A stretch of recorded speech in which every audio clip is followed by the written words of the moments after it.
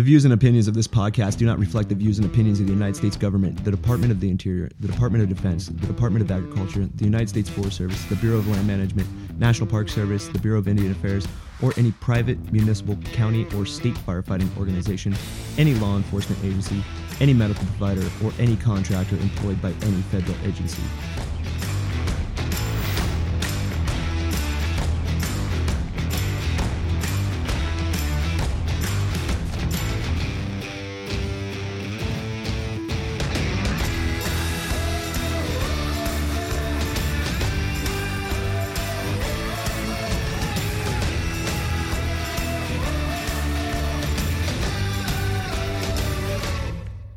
Ladies and gentlemen, welcome back. Welcome back to another episode of the Anchor Point Podcast, episode number 11.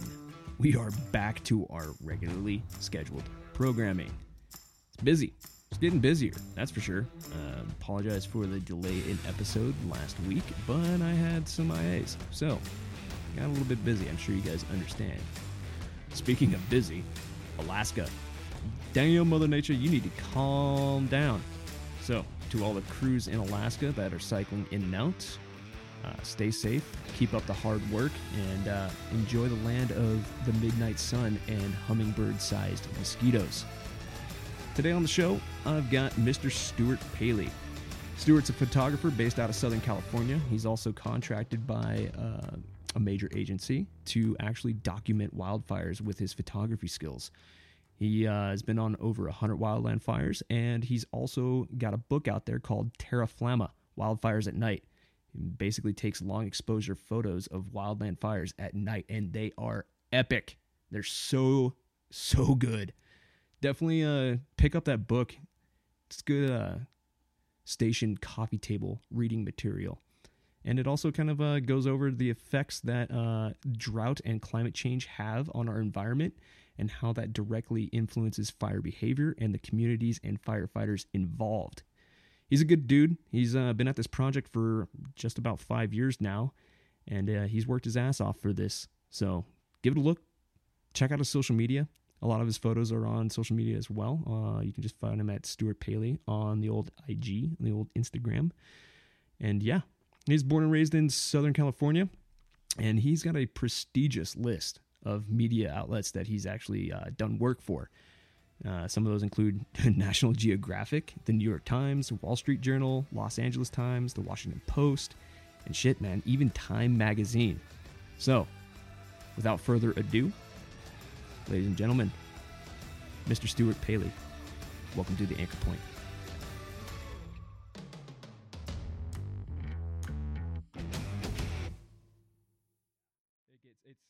It's not like here where it's bad awful all the time. We're rush hours, 3 hours long. Mm-hmm. Oh yeah, dude, it's terrible. It never ends. All right, let's do this thing, man. Cool. Ready? All right. Ladies and gentlemen, welcome to another episode of the Anchor Point Podcast. Today on the show, I got Stuart Palley. You've probably seen his photography, and you've probably seen his book, Terra Flamma. Stuart, how you doing, bro? Hey, good, Brandon. I'm doing great. Thanks for having me on the show. Hell yeah, dude. It's awesome to have you on the show, man. So what's been up in Southern California lately? Well, things have been refreshingly quiet as far as fire season goes. We've had quite a few small starts here and there, a couple fires that were held to 100 or 200 acres or less. And it's been a really nice time for the last 6 weeks to kind of sit back, work on other projects, relax, work on PT, and take care of some things around the house and travel like a normal human being. I know we were talking when we met the other month that this is the first time in 7 years since I started photographing wildfires that I have not been to any wildfires in June and for now most of July. And to be totally honest, it's been really nice living a normal life for this part of the summer. Yeah, but I'm sure things will be changing come fall. We'll see, man. And let's bring up that climate thing, that climate study that you were talking about earlier today when we were off record here. Sure. So there's a climate scientist named Daniel Swain, who's a postdoctoral fellow at UCLA and a couple of other institutes.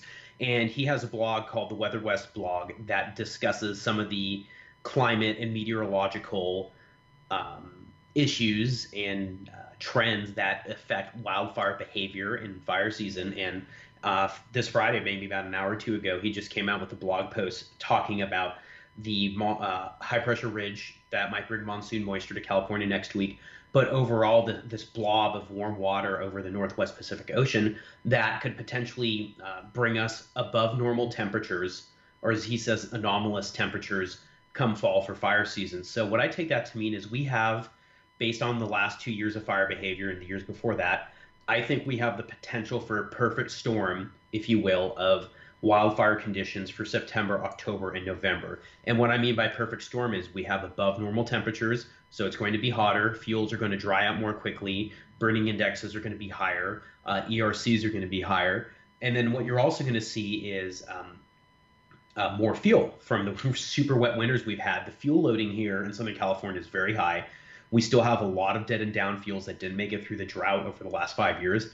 And we've got seasonal grasses. In some cases, they grew 7, 8 feet high. I went for hikes, and some of the invasive fennel and other plants are above my head, and I'm only 5'8". But I mean, you look at the manzanita, the chamise, a lot of these other native shrubs and grasses and chaparral we have here, and they're huge. And a lot of them are still pretty green. Some of them are even still flowering at the higher elevations, which is one of the reasons why season hasn't really ramped up here yet. But as we continue to get these heat events, even some Santa Ana wind events come August, September, it's going to dry it out. And if we have above normal temperatures, high fuel loading, these grasses, these ladder fuels up around, and especially in the Sierra front or around the basin and up around Sacramento, these mid elevation slopes, is if we get wind events, the fuels are dry, the fuel loading's high.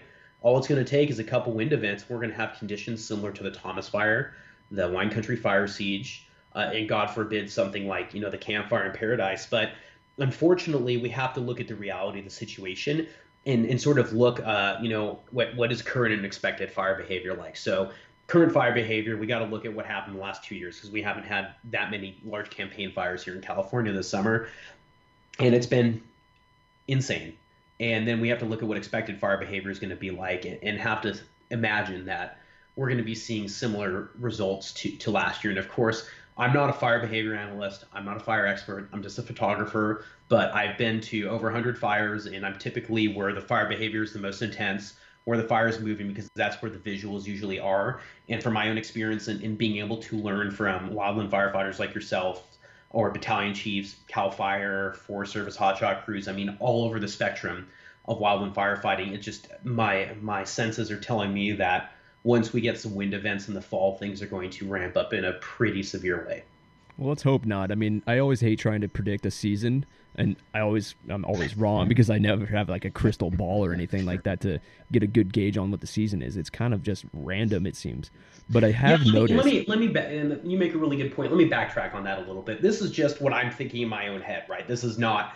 I'm just sort of armchair quarterbacking this, and I always hope that things aren't as bad. And we don't know what's going to happen in the fall. We don't know. It doesn't happen until it happens. It's like, people are like, what do you think about fire season? Ask me at Thanksgiving or ask me at Christmas. So that's true. I do want to say that's a caveat. I'm just going based on what I've seen. But of course, if we don't have wind events, if there's not an ignition, nothing could happen. And it'd be nice if things were really mellow. So let me temper everything I just said with that. Well, yeah, I mean, like I said, no one has a crystal ball of how the fire season actually is going to turn out. But then again, in the past 7, 8 years, over the course of my career, I've known that I've seen it firsthand that fires have been getting larger, they're growing faster, and they're more destructive.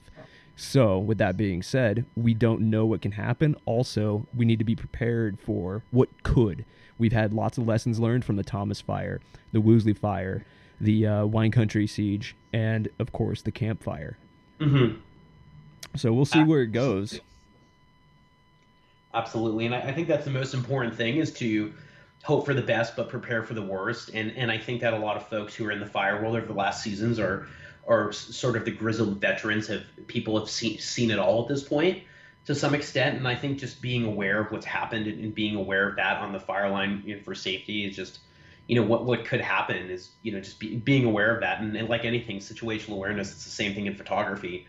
When you're on the fire line, you've got a camera up to your face, and sometimes you literally get tunnel vision when you're looking through the lens. So every once in a while, you just got to put the camera down, look around, see how the fire's behaving, see what the firefighters are doing. I have a little Kestrel 3000, the pocket weather meter, and sometimes I'll just take weather readings every once in a while just to see, what the RH is doing, what the winds are doing, things like that, to be aware of the weather. Because a lot of the times I'm by myself, so it's incumbent upon me to be safe, and sort of going back to the overall work that I do in a little bit of a preface and explaining the work I do. The personal rules that I have is, number one is be safe. Number two, stay out of the way of first responders, firefighters, law enforcement, running evacuations, whatever. And once those two things have been provided for, then I'll go out and make pictures. It's like wildland firefighting, right? You count for your 10s and 18s LCS. Then once you've accounted for the safety stuff, go fight fire aggressively. And for me, it's like, once I've accounted for the safety stuff, go out and do whatever you can to make the picture that's going to tell the story. I like it, man. That's some pretty good rules to live by. I mean, we basically abide by the same rules. So yeah, absolutely. Well, I mean, I don't need to reinvent the wheel. I can just learn from the pros. Yeah, and absolutely. Speaking of learning from the pros, man, how many years have you been doing this? Because it sounds like you've got a lot of fire knowledge, but also you're not a firefighter. Yeah, absolutely. It's an interesting area that I'm in. So this will be my 7th season photographing wildfires, and I've been a professional photographer for about that long. I started doing the Terra Flamma project right when I finished grad school. So I have a master's in photojournalism that I got from University of Missouri. And so I was out there for 2 years, and I came back to California, and it was in the midst of a really severe drought. This was summer 2012. And I got assigned by the paper I was working at to go to a couple small brush fires, and, a few homes were lost here and there. But I was really struck by this collision of nature and the development of humankind. The first fire I went to was out in Temecula in Cal Fire's RRU in the Riverside unit. And there was a very large ranch home that the fire had burned. The house was completely involved, and the city engines type 1s were in the driveway pulling what they could out of the garage. Kids' Barbie car, toolbox, family photos. All the furniture was in the pool, and I go back to the swimming pool, and it's just covered in ash, and the firefighters are walking around. And to me, it was just the palm trees were still burning like little candles. And I was very much struck by this scene, how there's this powerful force of nature, but there's this impact on the people who live there. And I said, hey, the drought's getting worse. I think this is a project I can do in my own backyard, the backyard being sort of Southern California, everything from San Diego, let's say, up to Santa Barbara in the Southern Sierras. And I started going to fires that summer. I moved back a year after that to California. So 2013, I photographed the Powerhouse Fire up in Los Angeles. I went to the Mountain Fire, which was 30,000 acres, a type 1 federally run incident up in Idlewild in the San Bernardino National Forest. So very quickly, when I started photographing wildfires, I was exposed to campaign fires with extreme fire behavior, and I started sticking around at night. I've always loved road trips and exploring and photographing the night sky. And so I think my passion both for telling environmentally related stories and photographing at night sort of led me to start the Terra Flamma Wildfires at Night project. And of course, now we're here 7 years later. I've learned a little bit more about wildfire. I work as a call when needed contractor for the Forest Service on occasion. And, I get called up a lot by newspapers and magazines to photograph and cover wildfires. And I think that the project expanded just beyond night photos. It's photographing, telling the stories of firefighters, the men and women out on the fire line, sort of what they're going through, the hard work they do, and a little bit about everything that surrounds the wildfire world. So, and to answer the other question you talked about, I am not a firefighter. I don't do active fire suppression. I never have. I am trained as a journalist, a photographer, a storyteller, and I've been fortunate enough to have been given this trust and access into the fire world to help tell that story. I do have a firefighter too, but currently I'm what the Forest Service has me as a technical specialist. So, I have my red card. I do the PT test and all that, and do my refresher. So, I'm red card and fireline qualified. I have the same PPE any firefighter would carry. I've got a pair of Nix boots, Nomex, everything, helmet, couple, 2 different fire shelters for my web gear, and then for my pack if I'm out on the line for a long time, goggles, my gloves, weather, the little weather meter, everything, that your typical wildland firefighter would carry, of course. But my tool, instead of a Pulaski or a saw, is a camera. And one thing I want to acknowledge is the work that I do really stands on the shoulders of other photographers who came before me who photographed wildfires.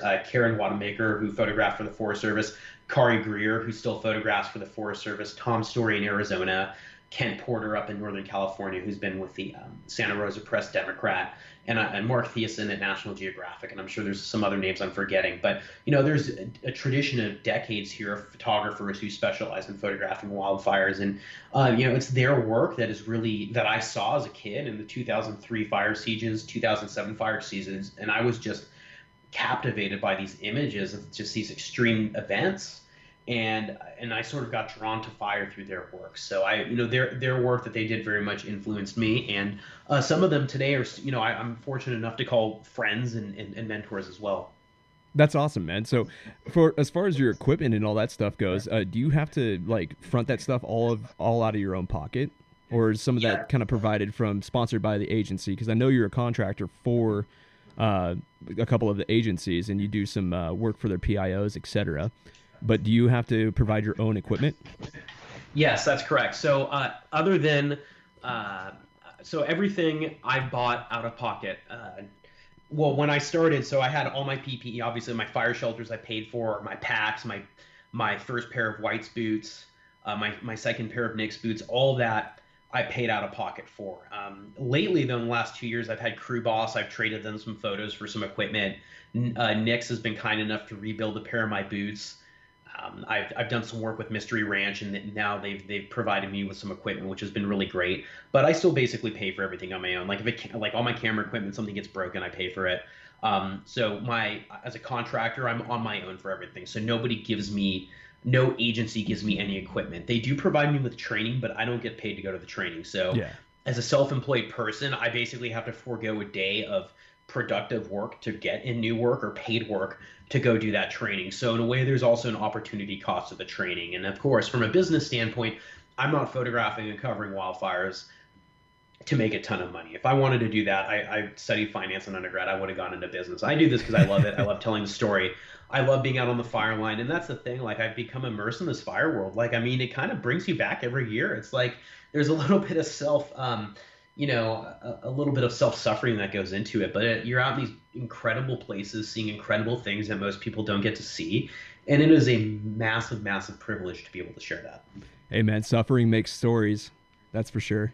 It's true. I mean, that's life, right? I mean, well, Theodore Roosevelt, who's a historic figure who I really look up to, both for his helping to start national parks, support of the Forest Service, and just being a naturalist and all-around badass. He talks about this concept of the strenuous life, where it's sort of like, life worth living is sometimes you have to make yourself uncomfortable and push boundaries, and there's a lot more nuance to it, but that's the general gist I get of it. And almost everyone to a T that I met in the wild and fire world sort of subscribes to that. I mean, people could go out and do another career and make more money, but there's a certain camaraderie and lifestyle that comes with it that a lot of other people don't ever get to have. And maybe you don't do it forever. Maybe you hotshot for a couple seasons and go to a red engine. Who knows? But the point is that there's a lot of benefits to it as well. Oh yeah, absolutely. And that's the thing. I think it makes a lot of these things that we experience in the field as firefighters, I think we carry off into the real world, so to speak, as just lessons learned and a way to carry yourself throughout life. A lot of these things translate directly to your personal life. So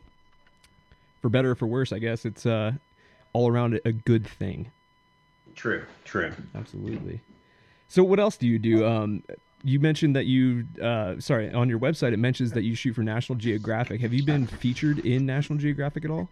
Well, I've shot some work that has been featured in National Geographic. Mostly as images that I shot at fires. They've been able to use the image in two different stories that have been printed in their magazine and in a couple of online stories. And they've interviewed me as well for their Proof blog, which is sort of their photography blog that they run on the website. And, there was a project we were working on this spring. The timing didn't work out with some wildfire related stuff, but I'm really hoping to, in the future, in the next year, to possibly do a wildfire related story for them. Of course, like anything else, I'm a freelancer. It's all about timing and access and if things work out, but I'm very grateful that they've given me the opportunity to share some of my work on that platform. And they've got a really robust climate desk there. And the thing about wildfire and forestry in general, there's so much things related to climate, technology, and science that Nat Geo finds very interesting. And like I mentioned earlier, Mark Thiessen's a longtime staffer for National Geographic, and he's done some incredible wildfire work and done a number of really great stories. So if you're ever interested in seeing some incredible wildfire photography and reporting, just go to Nat Geo's website and type in Mark Thiessen's name. MarkTheisen, and you'll see some of his work, and it's pretty cool. I'll definitely have to check that out. Yeah. Absolutely, and just all around great guy too. That's good, man. It's good to see that like other like-minded people are actually doing this professionally. Mm-hmm. It's always good to have that tribe, that culture. Totally. Yeah. It's a small world, but there's a few of us out there. It is. It is. I mean, that's encompassing all of fire too. Whether you be operational, command, smoke jumper, whatever, photographer. It's a very small community. Totally. So I've also read on your website, you've been featured in, we already covered Nat Geo, but New York Times, Wall Street Journal, The Washington Post, and Time Magazine. That's pretty impressive, man. Well, again, it's been a huge. It's like working with the Forest Service as a contractor at incidents. It's a privilege and an honor that these organizations trust me to make these pictures, to tell stories, and that they reach out to me when these things happen. And one of the reasons I started doing the wildfire photography is I strongly felt, and even more so now after the last 2 years, that man-made climate change is having a very large impact, somewhat indirectly, on wildfires, where we've got more days per year of hotter and drier weather that is conducive to large fire behavior and growth. And so I've been able to go out there on the front lines and share it, and just with letting the pictures speak for themselves of this fire behavior, neighborhoods that have burned down, hotshot crews that have been in some awful terrain, just hacking line all day, looking, covered in ash and grizzle at the end of the day, and kind of showing that part of the world that the general public doesn't get to see. And I think it's important that people see that. I think that we're sort of fighting a war against the elements, if you will, in our own backyard, and how we've talked about how the Forest Service, or not Forest Service, but incidents in general, there's sort of a paramilitary aspect to have that organization and discipline to be able to fight these large incidents on a large scale. And it's very effective. But again, I'm trying to not just be the news van on the side of the road. I'm trying to go out and, hike in the back of a crew walking out and cutting handline, and get out there and get someone running a saw and all the wood chips coming out of a tree, or, the retardant drop that hit someone's helmet, just really trying to get in and show that. I had a professor in grad school at the newspaper I worked at the University of Missouri, and he's like, when you photograph and talk to someone to get their caption, I don't want to know just their name and where they live. It's like, I want to know what makes them tick. I want to know what they had for breakfast. Like, put me in their life. And that's always really stuck with me. It's like, there's a whole, a photo is more than just the image. The image needs to tell a story, but there's a whole ecosystem of storytelling around that. And I've really tried to expand on that. That's why I do a little bit more writing. I'd love to share. There's two big projects I'm working on right now that I've been spending a lot of summer doing. I can't quite talk about them publicly yet, but I'm really excited to be sharing them probably in the next 6 to 8 weeks. I'll be able to make some announcements that have to do with all this, which I'm really excited about. That's awesome. And that's the cool thing about Terra Flamma, is that, it's raising awareness to not only what we do in the field, but it's also raising awareness by sharing the effects of climate change. And I'm a huge proponent of how climate change is affecting wildfire. I'm a believer in climate change, and I know there's a lot of people out there that aren't necessarily, and I'm like, how can you believe this when you've been on the forefront of the fight against Mother Nature for X amount of years? You've seen it firsthand. Absolutely. And I think, unfortunately, a lot of things tend to get politicized, and my take on it is, in the fire world, is we have to look at the reality that's in front of us, what's happening with fire behavior. And the other thing is it's climate change is a big piece of the puzzle, but there are also other contributing factors. We've got building homes in the wildland and urban interface in areas that are prone to fire behavior. It's incumbent on homeowners to have defensible space. Some of these places where we build homes, I don't think we're very smart places to build, and we rebuild there constantly. So we're going to have to live with the fact that it's not a matter of if, but when fire goes through. Also, the historic policy of fire suppression, that in many ways was flawed. Of course, some areas you have to suppress the fires because the values at risk are so high. So you see managed fire happening a lot more, and it's been really, really effective in a lot of ways. And of course, and then cyclical drought, and then the drought that's influenced by climate change. So again, it goes back, there's a lot of nuance and a lot of gray areas to this discussion, but my take on it is, for me, it's not a discussion of whether climate change exists anymore. That's like trying to argue the world is still flat, right? It is, to me, it's an assumed known. And at this point, it's a discussion of how it's impacting us, how fast, and where do we need to put our resources to change this. And actually, between 2016 and 2017, they survey Americans every year on climate change being a serious issue, and it jumped almost 10 percentage points. So close to 3/4 of Americans of all political affiliations believe that climate change is an important issue that we need to address in this country. So again, I think because of, and a lot of it has to do with hurricanes, floods, all the fires we've had. I mean, the fires that we had last fall and the year before were international news stories. And so I think just people seeing this stuff on their screens is an awareness thing. People are aware of what's happening. That's another thing too, is like I don't think a lot of people are aware of the long-term effects of like catastrophic wildfire.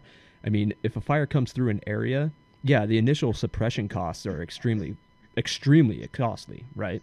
But it's the other stuff that no one thinks about that's even more costly down the road.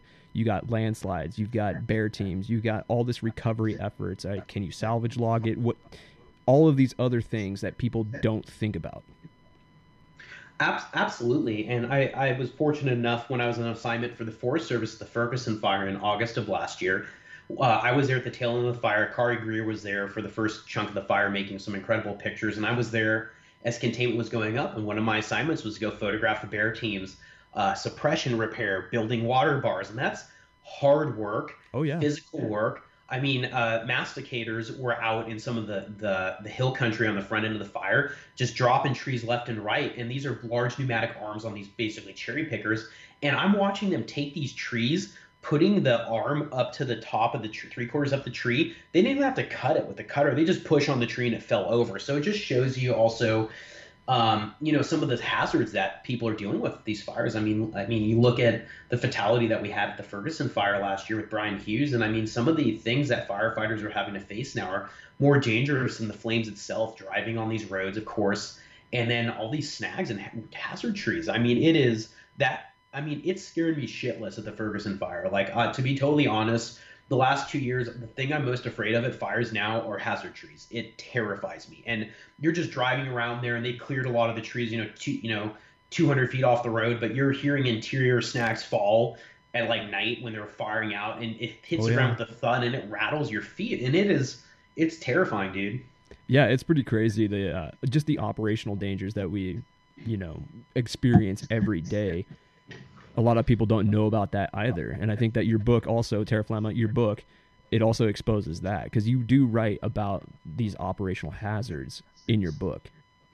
True. And I think, again, it goes back. I'm photographing climate issues and fires at night, but part of the whole ecosystem or point of platform of Terra Flamma is also, again, to tell the story of firefighters on the front line, what they're experiencing, what the hazards are there. And one reason it's so important to me is because I've experienced it myself. I mean, I've seen it.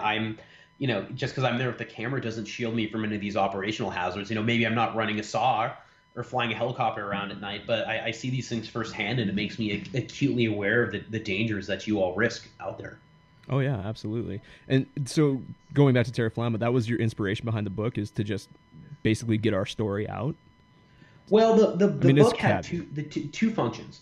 The first, it's all about getting the story out. So that book was a way to encapsulate the work I had done in the first 6 years of the project, to create a visual record of these wildfires in California and share each fire and sort of the story behind it, so the public could take this book and be drawn in by these pretty pictures of fires, and then go through the book and read some of the text. And when they're done with it, be like, hey, I understand what wildland firefighters do. I understand some of the factors that play into fire behavior. And just so much of it is awareness, right? I want people to know the work that you all do, and I want people to see the effects of what's happening.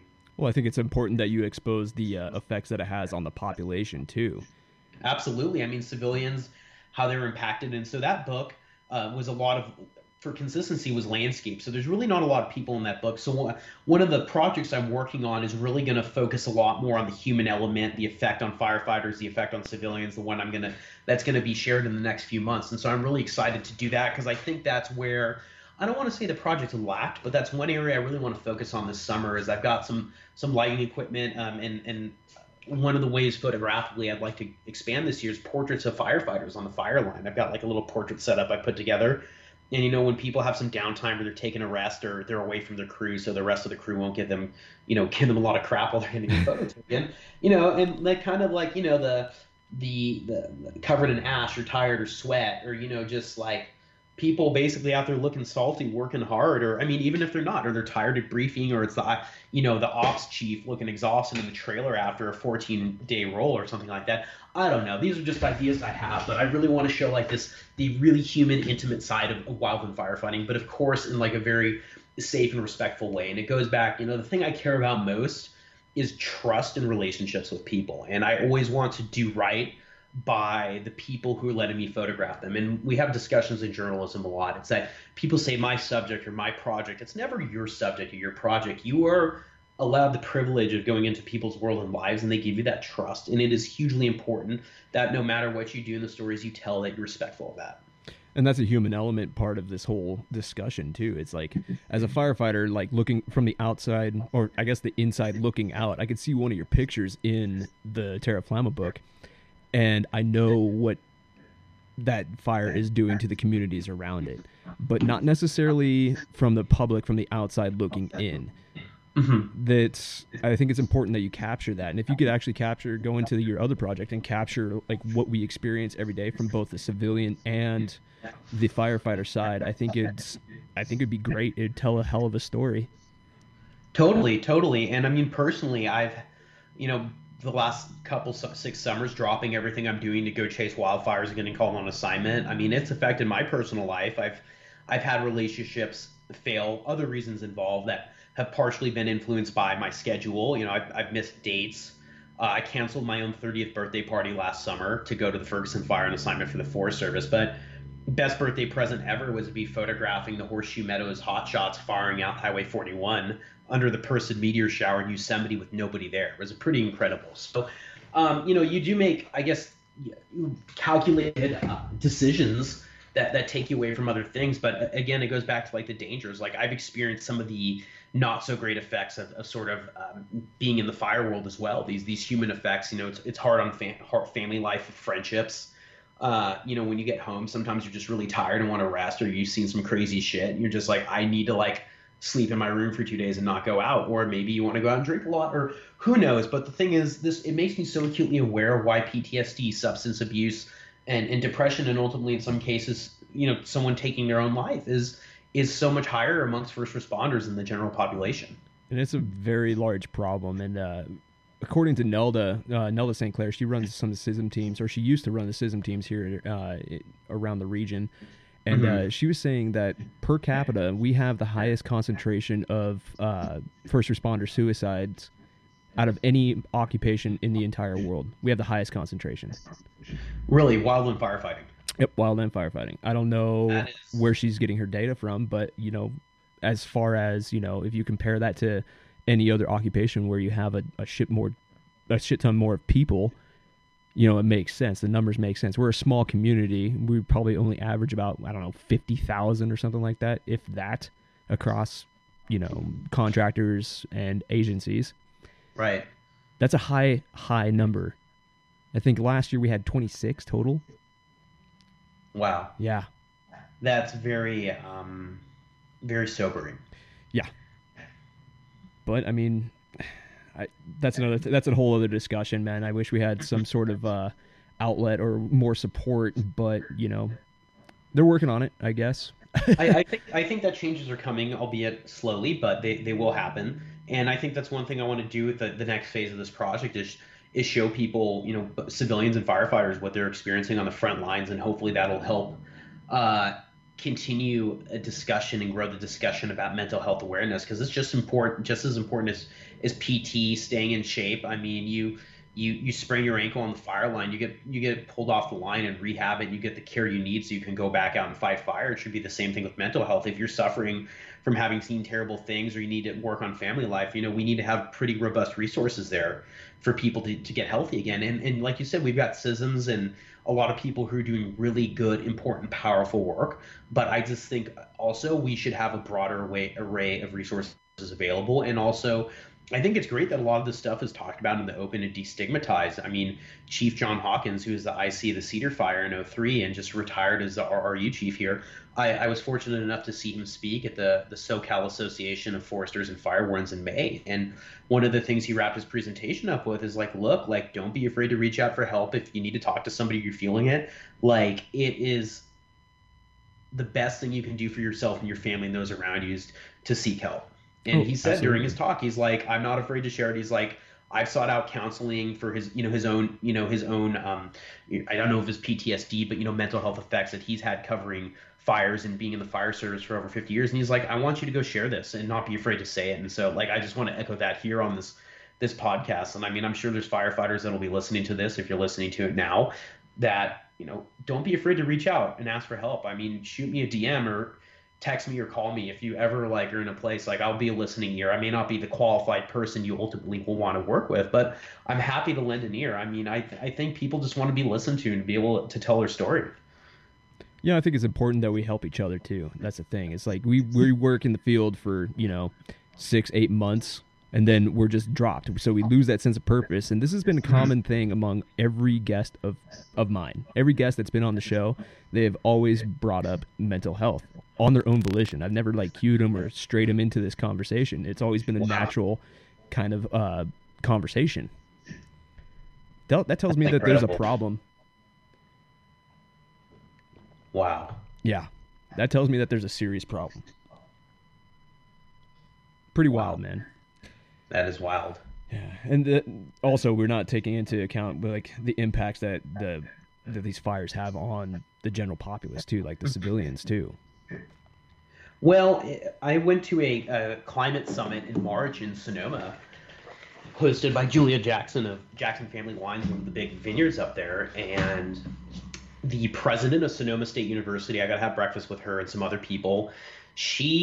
Her house was destroyed in Fountain Grove in the October 2017 Tubbs fire. She had to get run out down the street in her pajamas with her husband and got picked up by a battalion chief in their pickup and taken out.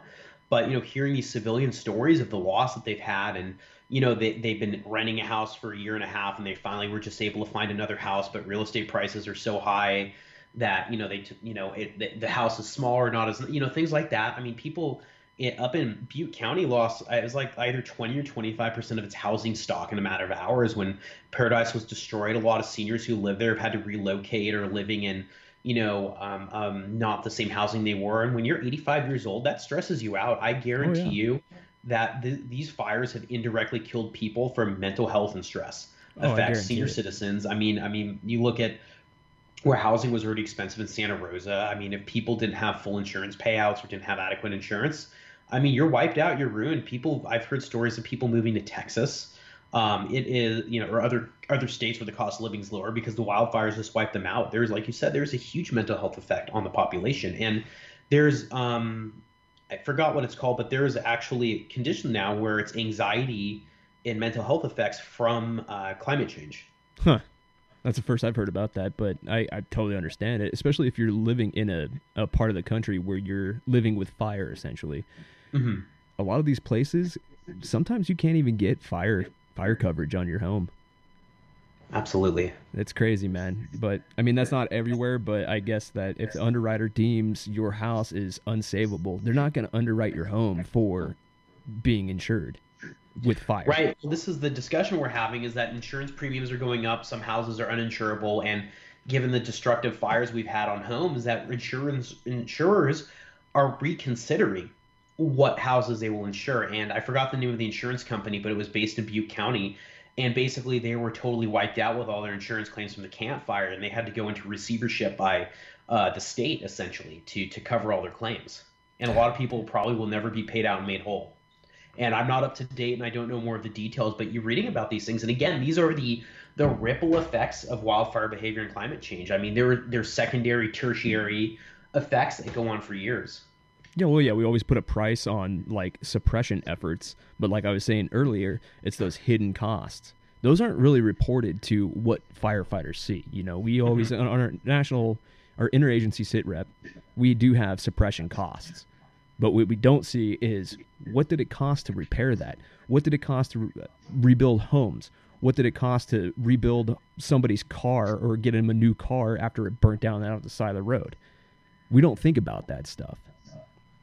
Well, and that's true. And it's this whole ecosystem of things that people are being affected by. And I think that goes back to some of the pictures and stories I want to tell, is that media in general, TV, radio, print, social media does a decent job of sharing wildfire stuff, but there's a certain level of depth and nuance that gets lost. And it's like fire is 80% contained and has cost 16 million acres or $16 million to fight and all this stuff. And it's like that's great to get out all these stats and numbers, but like let's tell the story. And there's some really great wildfire and climate reporters out there. A friend of mine, her name's Lizzie Johnson. She's a staff writer or reporter for the San Francisco Chronicle. She's done some incredible and powerful storytelling about the campfire in Paradise and survivors in their recovery. And she's actually writing a book about it that should be out in the next year or two that when it comes out, I encourage people to check out. She's just got a great heart and is out there on the fire line, with the firefighters telling these stories and the civilians. And so she also really captures that human angle. And it goes back to, like we said earlier, like this is storytelling. I mean, we are like, I view myself fundamentally as a storyteller. I use a camera, she uses a pen or whatnot, but we're all trying to share this story. And I've been fortunate along the way that I get to experience like something really cool in life. Well, you guys have the same mission. It's crazy though. I wish there was more people like you guys out there, like the people that are actually telling the story of wildland fire. Because when you ask the general public about, general public asked you, what do you do?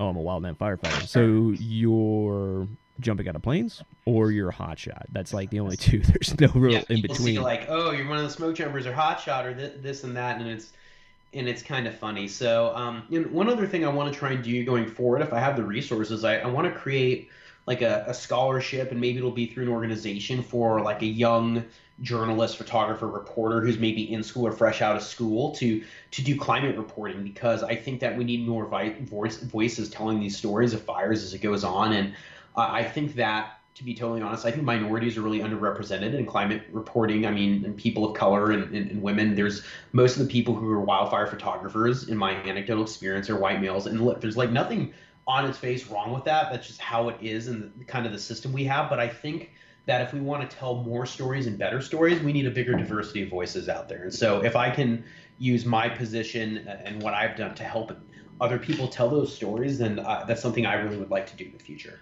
Well, it's good to see someone else's perspective too, Absolutely. And that's what it is. It's other people's perspective. And it's like, why not, this kid who grew up in, I don't know, rural Calaveras County or up in the hills of Humboldt, who may not have had the same opportunities I had growing up in Orange County to help enable them to tell this story and then let them run with it. Like that's something I really feel passionate about too, because they can tell the story in a nuanced way that I can't. Oh yeah, absolutely. And you should do that, man. That'd be cool. Yeah, and I've had some discussions about how to do that. It'd probably be like a grant or a fund that's dispersed once a year with like a group of judges through an existing foundation or organization, because I don't have the ability right now as one person to totally run that. But I'm looking at some ways to do that, and perhaps getting some sponsors to underwrite. And on that note, I want to give Mystery Ranch a shout out. They have been working with Bethany Thomas of the Smoky Generation to do this series of micro grants, which is essentially what I'm talking about, to give wildland firefighters some funds to write, to photograph, to do creative things, to talk about their experiences on the fire line, which I think is really cool. And I've been fortunate enough to meet Bethany, and she's totally awesome and is also a great storyteller. And I give kudos to Mystery Ranch for underwriting that. And I actually just did a photography exhibit of my wildfire work in Bozeman, Montana in June. It was my first exhibit outside of California, and they underwrote that exhibit. So I'm very much appreciative for their support. And, it's cool to see companies step up to do that. No, I think it's important too that, we provide these opportunities, because let's be honest here, you get sucked into this world, and sometimes you get, like myself, for instance, I got sucked into this wildland fire world, and I haven't left. It's been 11 years, and, I wish I could go get a degree or whatever, but it's not necessarily the case for everybody. And everybody doesn't have that opportunity to do it. Yeah, exactly. And working with some of the type 2 crews here, you have kids, 18-year-olds who are just out of high school and trying to start a career and make some money and do something, and they have to go to work immediately. And so it's just these different, and that's the thing with fire. I think in a lot of ways it's an equalizer, right? At incidents, you have everyone from someone who's just working an hourly summer job to somebody who's a career, fire behavior analyst or climate, IMET from the National Weather Service, who's got like a PhD in meteorology, and everyone's kind of coming together for this common purpose. Oh yeah, it is the great equalizer, like you're saying, man. But yeah, jeez, dude. I don't know, man. We've covered a lot of ground. We have. I guess anything else that comes to mind that we want to chat about? Nah, I mean, I think we pretty much covered everything, dude. I mean, we've covered the impacts of populations. Definitely covered that. I mean, speaking of that, dude, could you imagine the sheer and utter fucking terror that the victims of the campfire experienced on their way out of the area? I had a battalion chief from Cal Fire from up north the morning of the campfire text me. I said, "What's going on? Should I be on my way up there?" He's like, "Only come up here unless you want to see a human tragedy unfold." And the stories that have come out of survival and some of those sheriffs from Butte County, their dash cam videos and first person videos. I mean, it is almost unbelievable, even in the context of the fire behavior that we've seen. And I do want to give a shout out to Butte County Sheriff and Sheriff Corey. They all did a really, really powerful job under pressure. I mean, a lot of those deputies were the people pulling the bodies out of the houses, and the stuff that they've seen. They just really stepped up to the task. I think in a really and of course firefighters as well. But I think that I saw the way the sheriff department communicated, and I think they did a really good job. And sometimes law enforcement, public relations is not always the most robust, and I just think they really stepped up to the plate and did a good job. But yeah, it's pretty. And I was up in Paradise actually in March. I went back up to photograph sort of the recovery efforts, and I mean, there's very few building permits that have been issued. There's a recovery effort, but when I was there, other than maybe 2 houses I saw getting framed out, nothing had been touched. I mean, you just have cars overgrown by grass in people's driveways. The house is gone or the house is there. The water system's contaminated with benzene. It's allegedly going to cost $300 million to remediate. I mean, that, as far as I'm concerned, Paradise is our Chernobyl in California in a different way. Yeah. Well, there's like I said, man, those long-term effects and those unseen impacts that we don't ever think about. Like, think about the poor search and rescue guys or the sheriffs you were talking about. Yeah, for this upcoming project, I interviewed a search and rescue volunteer from El Dorado County. By day, she's a farrier. She puts shoes on horses and takes care of their feet. When we spoke, she talks about how, they go out and look for like a lost hiker, and maybe sometimes they'll find a body or something like that. But they're literally going house to house in bunny suits with cadaver dogs, pulling bodies out of the rubble, pulling bodies out of cars. And it was a scale of like nothing they've ever seen before. And those SAR people are experiencing PTSD too. And so it's incredibly widespread, like you talk about. Oh yeah. It's like I said, man, there's many turning gears on this whole operation in that ICS structure, and we need to. I don't know what to do. It's beyond my pay grade, of course, but as far as the mental health thing goes, I definitely think that we need to do a better job. I think a lot of it boils down to leadership and funding to pay people who are qualified to be those resources when they're needed. I think is really important to, and in the future, I haven't ruled out. And as a contractor, I'm very limited in what I can do, is doing some sort of advocacy work on the behalf of wildland firefighters in the wildland firefighting world on a political level, at least with like my local representatives, in Congress and things like that. And I have to look into see what I'm allowed to do, not do, because again, as a government contractor, it's restrictive. But I think as just an independent journalist, I think that me advocating for better funding or something like that for wildland firefighters, I don't think there's a conflict of interest. But that's something else too, because I've been fortunate enough to build a bit of a platform, and again, it goes back to doing right by the wildland fire world. And if I can help be a voice to support the work that you all are doing, then that's another component of the project that I would consider a success. Absolutely, wholeheartedly agree with you, man. And then I guess on a closing note too, as fire season ramps up, if you're listening to this and you're on a crew or something, and you get assigned to a fire in South Ops or North Ops in California, shoot me a DM on Instagram. My username's Stuart Palley, STUART PALLEY. Shoot me a DM if you're on the fire line with your crew, what division you're on, what's going on, if you're firing out or whatever, because I'd love to get out there and get in with the crew and take pictures. And again, I'm red carded. there's some hotshot crews out there. I know there's soups, and I have good relationships with them, and I'm sure they'd be willing to vouch for me. But half of them are in Alaska, so they don't have cell phones right now. But anyway, I'd really love to get out there and tell your story. Or if your crew's doing something cool, or if you've got a particularly interesting life story, or had to overcome adversity, or like you're the only girl on like an all-guy hotshot crew, like I'd love to share that story. I think the public really would enjoy that, and I think people want to see the work that you're all doing, and I think in a lot of ways it's been somewhat underrepresented. So if I can help be a voice to share that story, and I can earn your trust, I'm incredibly grateful for that. Hell yeah. There you go, guys. Hit them up. So where do you plan on going next, man? What's the future of Stuart Palley? Well, there's two projects. Again, I wish I could talk about them a little more, but I was talking about that SAR interview that is writing related. So that's a little bit of a hint as one of the projects that I'm working on right now. And the other one has to do with some potential video work that might be on a large scale. But again, I can't really share too much on that. But both of them have been taking up a lot of my time, which is one of the reasons I've been kind of quiet on social media. But they're really exciting, and those things, when they come to fruition, I'm going to be really stoked to share that with everyone. But something else I can talk about is I've been doing some work with an interior design retailer of my non-fire work, of just like pretty pictures I've taken on my road trips, and they're framing them and selling them in their catalog, and I think online or maybe in their stores.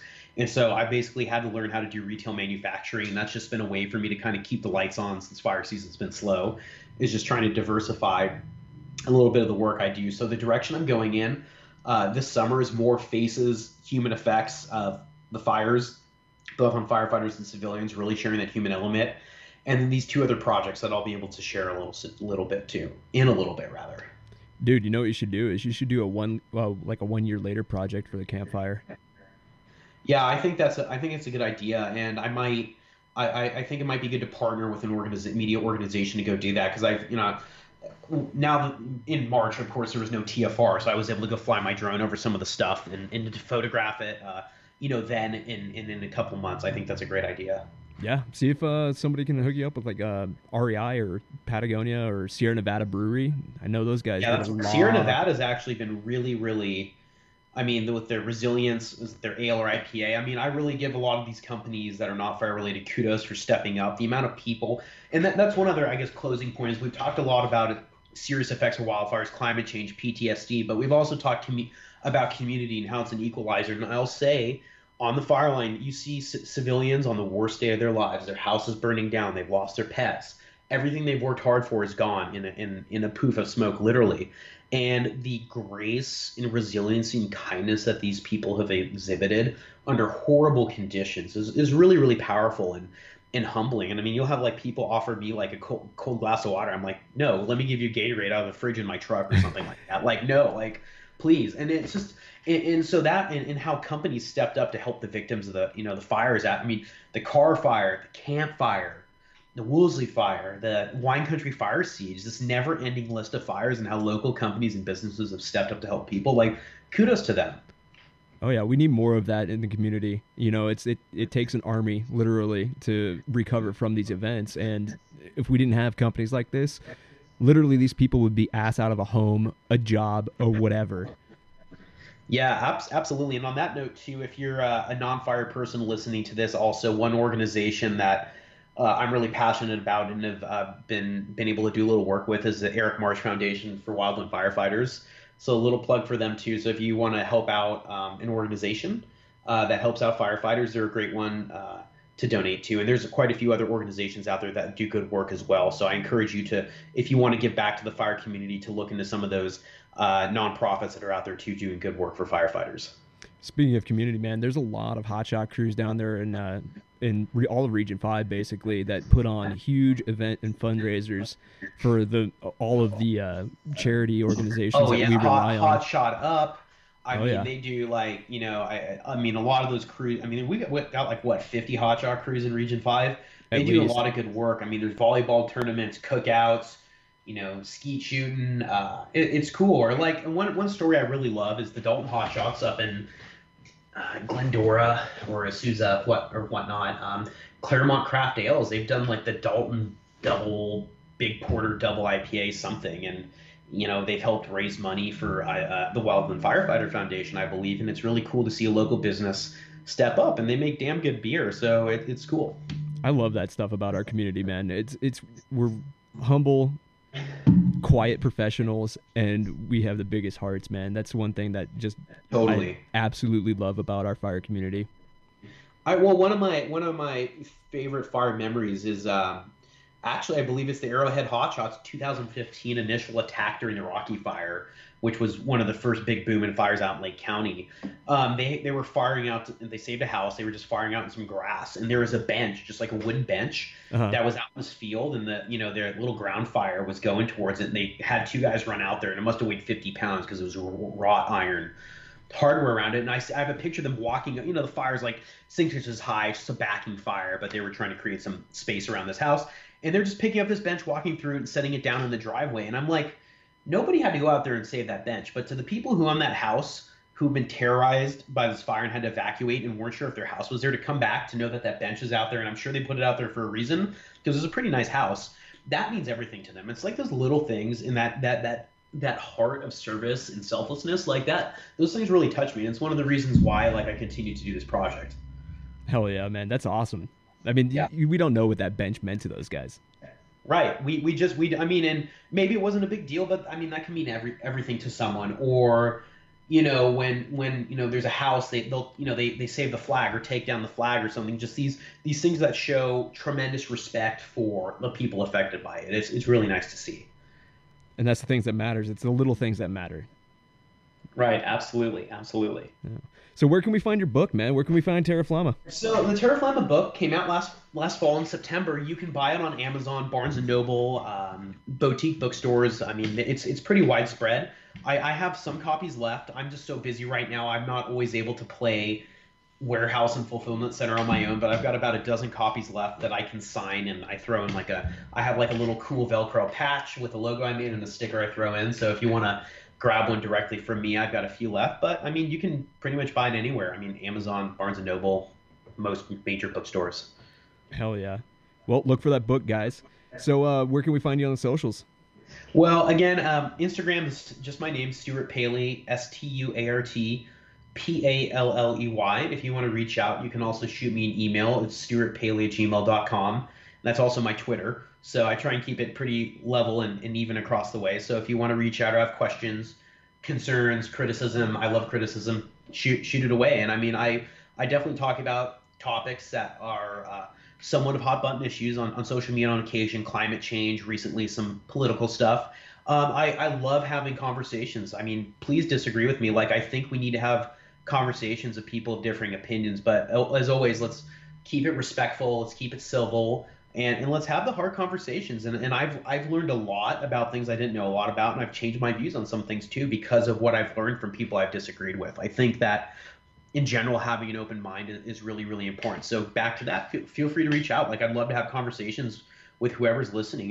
If you're a climate scientist, F-band, hotshot Sawyer, whatever you're doing out there, I'd love to hear from you. Let's talk. I love to learn. Hell yeah, man. Well, I'm sure a lot of people are going to be hitting you up, and if you got a lot of followership already, so I'm pretty sure people hit you up every day. But yeah. Well, it's cool to see that the community come together, and a lot of people in the fire world I first met through Instagram, which was kind of cool. It's a small world, man. Yeah, it is, and thank you for having me on and for starting this podcast. I think just by the initial success that you've had, I think it just shows how there was a need to have this forum for these in-depth conversations. So thank you for putting this together. Absolutely, man. Thank you. I appreciate it. Yeah, thanks for having me on. So one last thing, man. Sir. Shout out to any heroes, mentors, homies, anything like that. Let her rip, dude. I don't have any friends. No, I'm kidding. No, again, a shout out to some of the wildland fire photographers out there who have helped build this world. Tom Story, Kent Porter, Kari Greer, Mark Thiessen, Noah Berger. They're all these incredible wildland fire photographers who've been doing it for a long time and kind of helped influence my work and helped me get my start in this. And also just a couple of my friend Scott Gorman, he's the superintendent of the Dalton Hotshots, just an incredible ambassador for the fire world. Just does a really, really good job. Great person, great firefighter. Aaron Humphrey at El Dorado, Hotshot superintendent, great guy. Really cares about his crew and just another great ambassador for the fire world. And then I don't know. There's just so many dozens of wildland firefighters that I've met that are just like the most awesome people. So to all of you, thank you for letting me tell that story. Oh, and then I guess in general too, like two people who have given me artistic influences into the work I do. Vincent van Gogh, the 19th century French artist, his work Starry Night in French cafe or in Paris cafe at night, the way he uses light at night to create an image. He's quoted as saying, I often think that the night is more colorful than the day. And if you look at his pastel drawings and paintings from the late 19th century, he creates these incredible night scenes that are super colorful. And that's really influenced my work. And I think if you look at my pictures, you'll see a little bit of resemblance in the use of color and fire as its own unique light source to go and tell those stories. Definitely makes sense as far as that being an influence for your photography, man. Mm-hmm. That's for sure. Well, cool. I think well, thanks again. Yeah, man. Thanks for coming on the show, man. Awesome discussion, and I think that's about the tie-in point. So yeah, awesome. Cool, We're all man. tied in. Time to go hit the chow line. Yeah, no shit, right? Speaking of which, I got a dinner date tonight with the old wife. Oh yeah. Didn't you just get married? She's not that old yet. No, I got married last year. Last year in the fall. Congratulations. Thanks, man. Nice. Things are moving fast. That's for sure. Life moves along, right? Well, hey, have a great night. We'll be in touch. You too, man. Thanks for coming on the show. And yeah, thanks for listening to the Anchor Point. See ya. Cheers.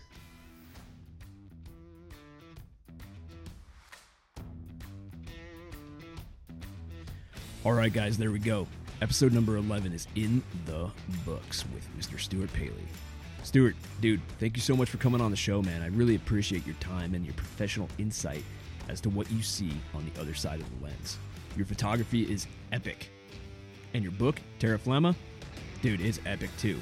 And it's epic for more than one reason. I think it's important that the message you're spreading with Terra Flamma is good for not only showcasing what we do as wildland firefighters in the field and the efforts and trials and all the things that we go through, but also kind of highlights the effects of climate change on wildland fire and also those direct impacts that it has to the communities involved with wildland fires.